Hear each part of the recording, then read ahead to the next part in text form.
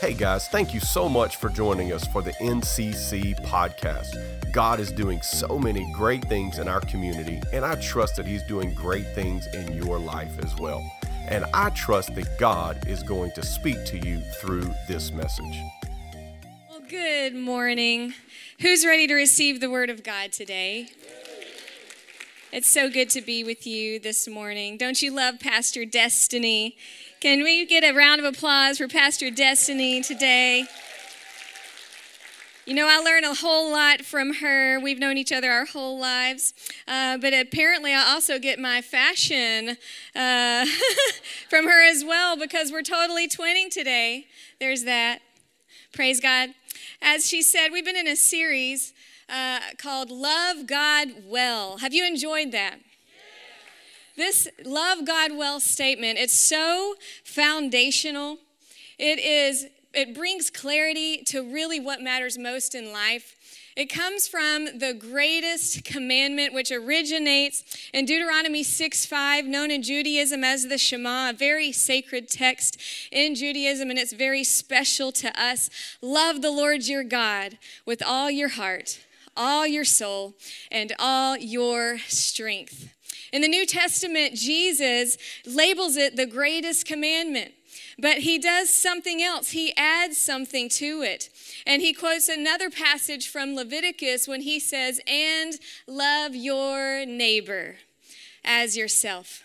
And what Jesus does here is very significant in that he combines the two commands together and he makes them equal. He makes them inseparable. In fact, New Testament teaching confirms to us and makes it very clear that loving our neighbor is actually the very evidence of our love for God. So the last couple of weeks we've been talking about what it looks like to love God with our heart. That means we feel it. We've talked about what it means to love God with our soul. That means we believe it, we decide it. And today, I get to talk to you about what it means to love God with our strength. Everybody say strength. That means we do it. This is where the rubber meets the road. This is where it gets real. We walk the walk. This is measurable, tangible, visible, active love for God.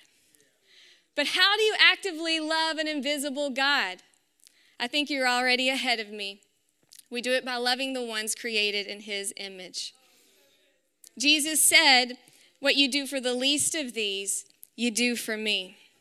And I think that James 1:27 says it best in describing what it looks like to love our neighbor. How do we love God with our strength? By loving our neighbor. Let's talk about what that looks like, and we'll start with James 1:27. He says it best right here, one of my favorite passages. "Religion that God our Father accepts as pure and faultless is this: to look after orphans and widows in their distress, and to keep oneself from being polluted by the world." Plain and simple. To love God with all of our strength means to be moved with compassion, yet immovable by culture.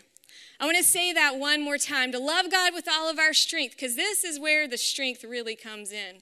To be moved into action with compassion, and also to be immovable by temptation, immovable by culture. That's where our strength comes in. Let's pray this morning. Father, we thank you for your word. God, we thank you for the church. God, I thank you for Sunday mornings, that we get to gather in freedom around the word of God in the presence of God, and we get to engage with you. Lord, I thank you that we don't just talk about you. God, we get to hear from you. And today we have an opportunity to respond to you. So we open up our hearts and lives, God, and we ask you to do what only you can do. Holy Spirit, do what I am incapable of. God, transform hearts and lives today. In Jesus' name, everybody said, amen, amen.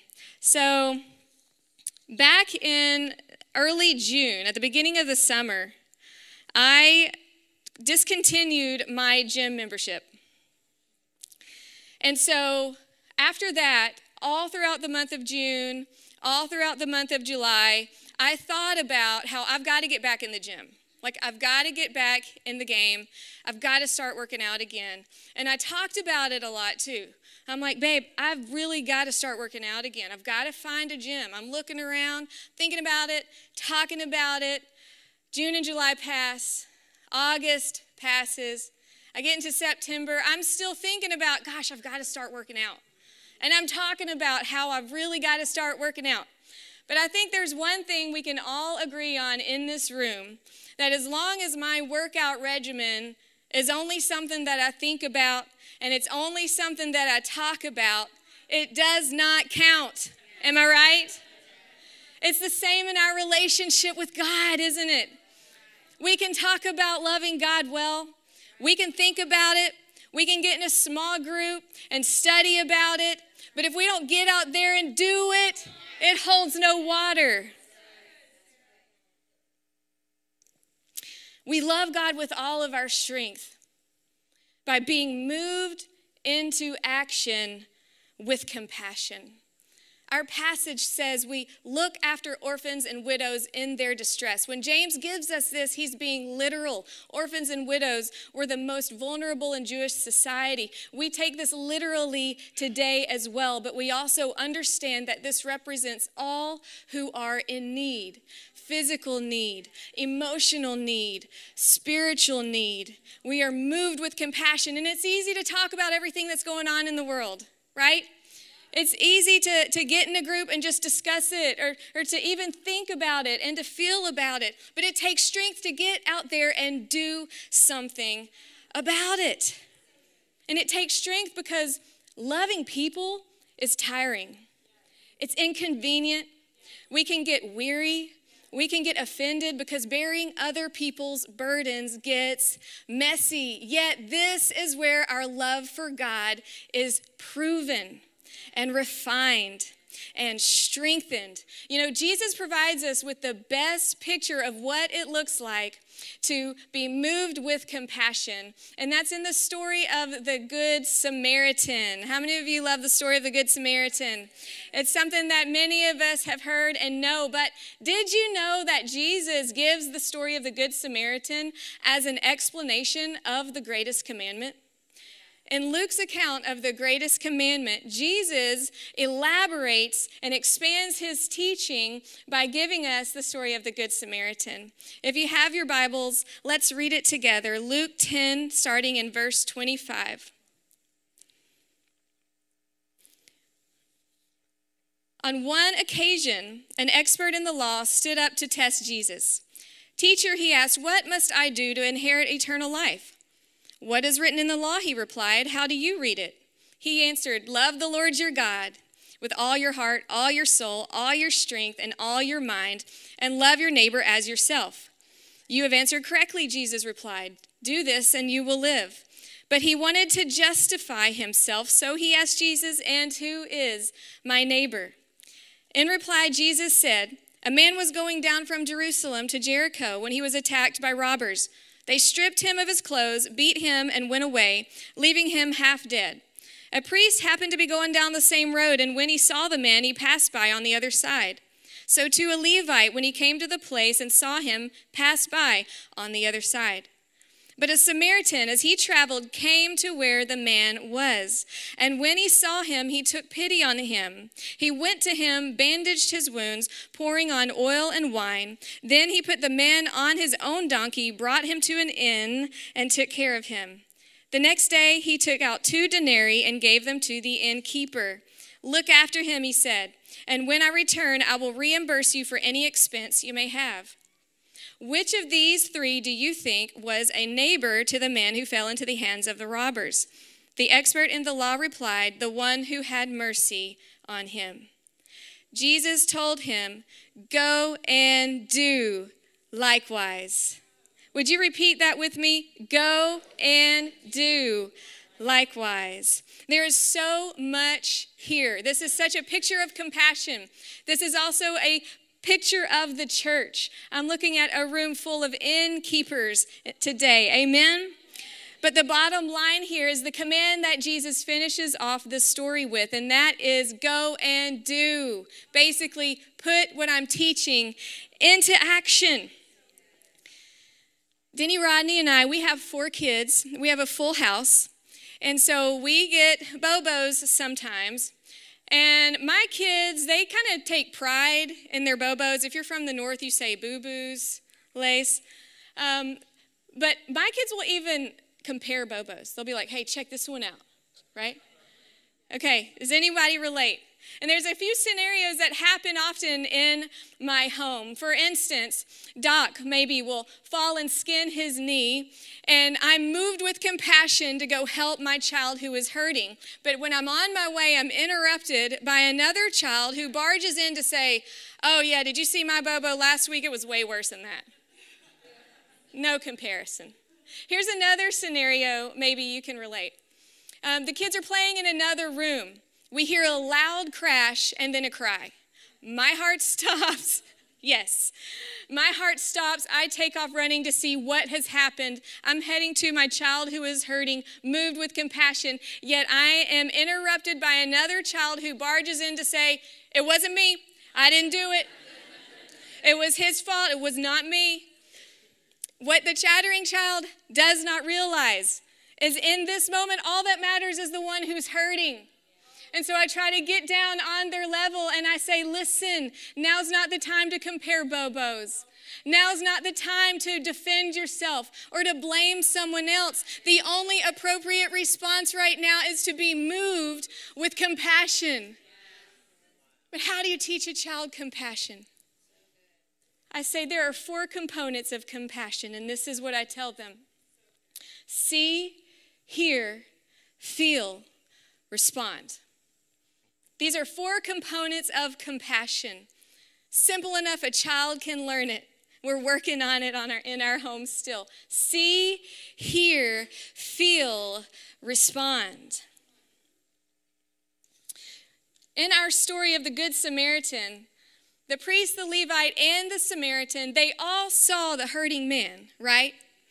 But there's a difference between a passing glance and really looking intently so that you can truly see. In fact, just seeing can actually work against fatigue. It has a name, it's called compassion fatigue. We can see so much pain, inundated with so much bad news, that we lose sensitivity. Am I right?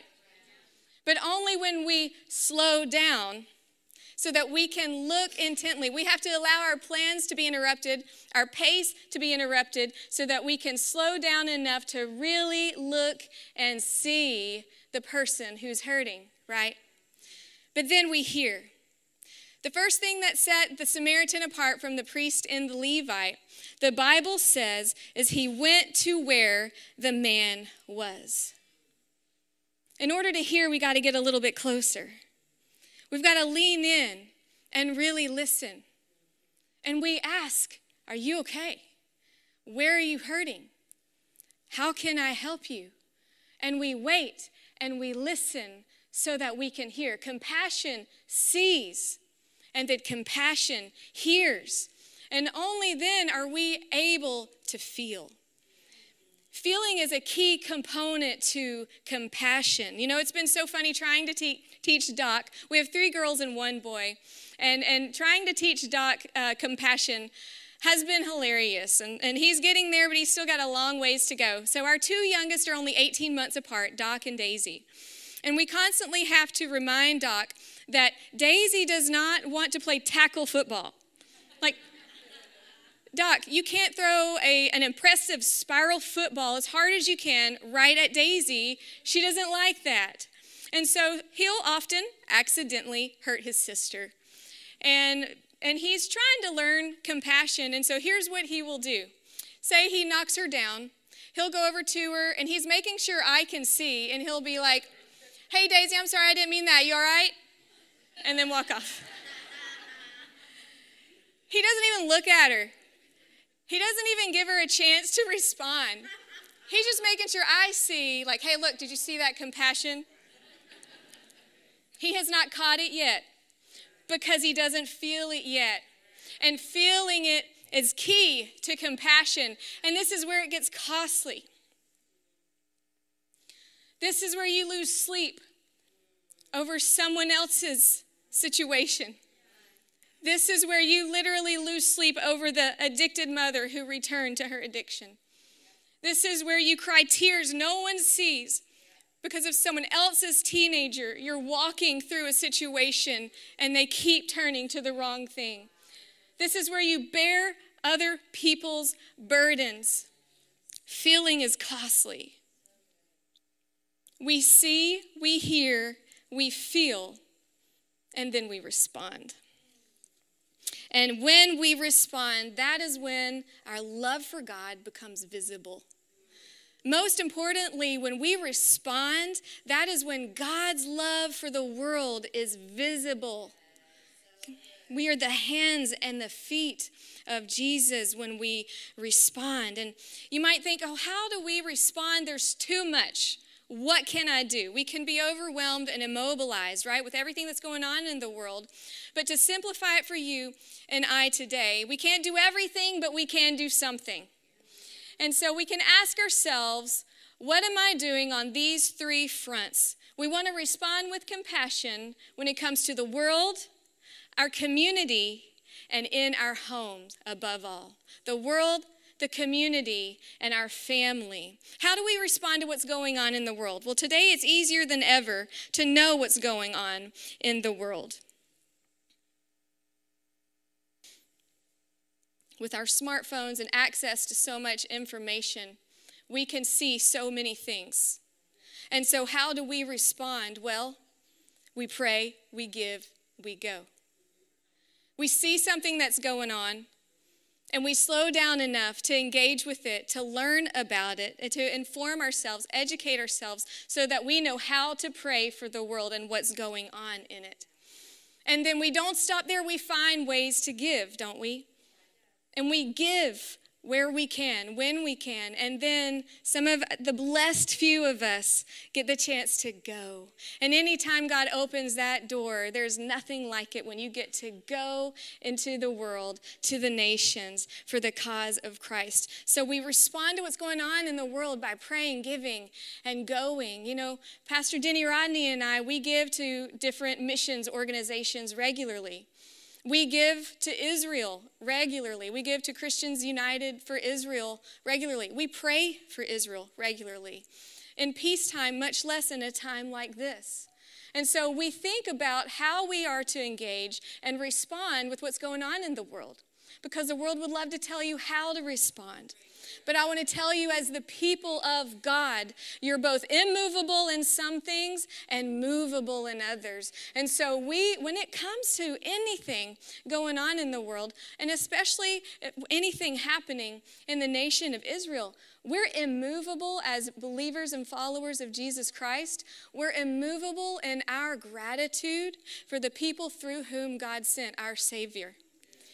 We're immovable in our honor and gratitude for the people through whom we received the word of God that nourishes on a daily basis. We're immovable in that. But we're also moved with real compassion for all who are hurting, all who are caught in the crossfires of war and violence, because we know that Jesus died for all, and he loves all, and it's his will that none should perish. So how do we respond as a people of God to what's going on? We're immovable when it comes to the truth, and we're immovable in those things, but we're so moved with compassion. Amen. And so we respond to what's going on in the world. We respond to what's going on in our community. We do this by taking the time to see, hear, feel, and respond. And North Point, that is what you do. I am so proud of the way that you saw a need for Bossier Parish students to be fed. And you didn't just give it a passing glance, but you leaned in. And you listened to find out, how can I respond to this? You felt it, and you are literally responding, not talking about it, but actually doing it, serving your community. You should be so proud of that. And then we respond, and this is most important. We respond with compassion within our homes. You know, you change a community by changing the homes. So I wonder what our families would look like today.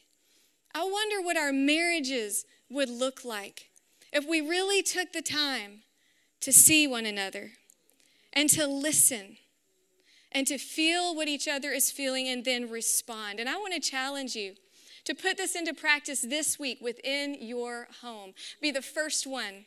I'm talking to you spouses, moms, dads. Fight to be the first one to act on this, to say, how are you really? What can I do for you? And respond literally in action. We love God with all of our strength by being moved with compassion. You know, the see, hear, feel, respond, I didn't actually come up with that. It originates in Exodus chapter 3, verses 7 and 8. And this is where Israel is in slavery and in distress, and God sees their cry. He hears their cry, and he responds. And so he comes to Moses, and listen to what God says to Moses. I have indeed seen the misery of my people in Egypt. I have heard them crying out because of their slave drivers, and I am concerned about their suffering. So I have come down to rescue them. Did you hear that? He said, I have seen their misery. I have heard their cry. I am concerned about their suffering, so I have come down to rescue them. God sees, hears, feels, and responds. And what he did for the nation of Israel was a foreshadowing of what he would do for the entire world by sending his son, Jesus Christ. God saw the suffering of the world. He heard our cry. And he was moved with compassion, and he responded literally by sending his son, Jesus Christ, to save the world. And this isn't just a global truth. This is a personal reality for you today. I want you to know that God sees you.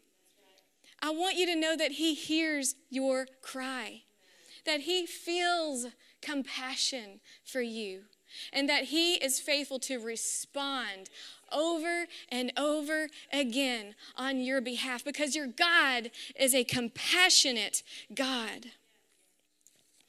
To love God well with all of our strength is to be moved with compassion, but then it's also to be immovable by culture. Our passage, it says, religion that God accepts as pure and faultless is to look after orphans and widows in their distress, and, everyone say, and to keep oneself from being polluted by the world. Wow, let me tell you, that takes strength.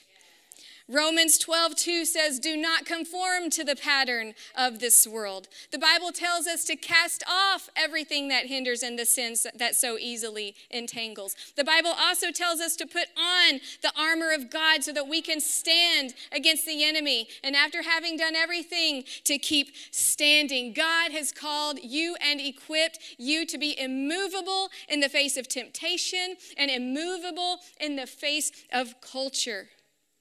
Today, we all know that with smartphones and access to endless real-time information, the full force of pop culture in the palm of your hand, the pull of culture is stronger against our souls than ever. And the current of culture is really driven by the enemy of your soul. And his agenda is to dumb you down so that you lose sensitivity to God and so that you lose commitment to the Word of God. The spirit behind culture is trying to call evil good, good evil, trying to turn truth upside down. But you are a people who will stand immovable against the current of culture. And praise God, we've got some great examples. This book is filled with amazing heroes. Many have gone before you who have stood against the current of culture. It is in your blood as a blood-bought member of the family of God. I think of Daniel. No, let's back it up. I think of David, who stood before Goliath. And David was immovable in his devotion to God. And he refused to back down from a giant who was blaspheming the name of the God of Israel. You guys, today, Goliath represents culture. Culture is blaspheming the name of your God. And you are immovable. And you are called to take your stand against the lies of the enemy. He's deceiving the world around you, but not so with you. If this says it, I believe it. If God says it, I will do it. And remember, this is a series on love, so we can be strong and loving and unwavering at the same time. I think of the example of Shadrach, Meshach, and Abednego. Don't you love that story? 3 young Hebrew men who refused to back down and chose to be immovable in their devotion to God. And Israel had been exiled to Babylon. King Nebuchadnezzar was crazy, and he built this huge statue and commanded everyone to bow down and worship it. And if you don't, you're going to be thrown into the fiery furnace. He just looked for reasons to kill people. And so everyone went with it. The current of culture went with it, except for 3 young men, Shadrach, Meshach, and Abednego. And they chose to stand up in a bow-down culture. And they risked their very lives. And I love what they said. Listen to this. King Nebuchadnezzar is going to give them one more chance. He's like, okay, I'll give you one more chance. You can bow down to this idol, but if you don't, I'm throwing you into the fiery furnace. And they said, basically, go ahead. Even if you do throw us in, our God is able to deliver us. He will deliver us. And even if he doesn't, we still will not bow down to your idol. Hey, listen. That's pretty awesome, right? Their decision to be immovable was not predicated upon whether or not God would come through in that moment, because they had firmly pre-decided, I am immovable in my love for God above everything else. What great examples have gone before us. We're surrounded by such a great cloud of witnesses cheering us on. Hey, you can do it. This is what you were born for. You weren't born for when things were just easy, and we wish we could go back to that. But hey, this is your finest hour. I think of the prophets of old, who were the only ones in their time that would stand amidst a culture in rebellion against God. But they stood their ground, and they were faithful to their God, and they proclaimed the word of God no matter what came their way. I think of the disciples who were immovable in their love for Jesus Christ, even to the point of death, refused to back down from their devotion to God. And above all, I think of our Lord and Savior, Jesus Christ. Jesus went to the cross, unwavering in his devotion. He was immovable in his decision to obey the Father and to do the will of the Father with every step as he climbed the hill of Calvary, carrying that cross, weak, hurting, insulted.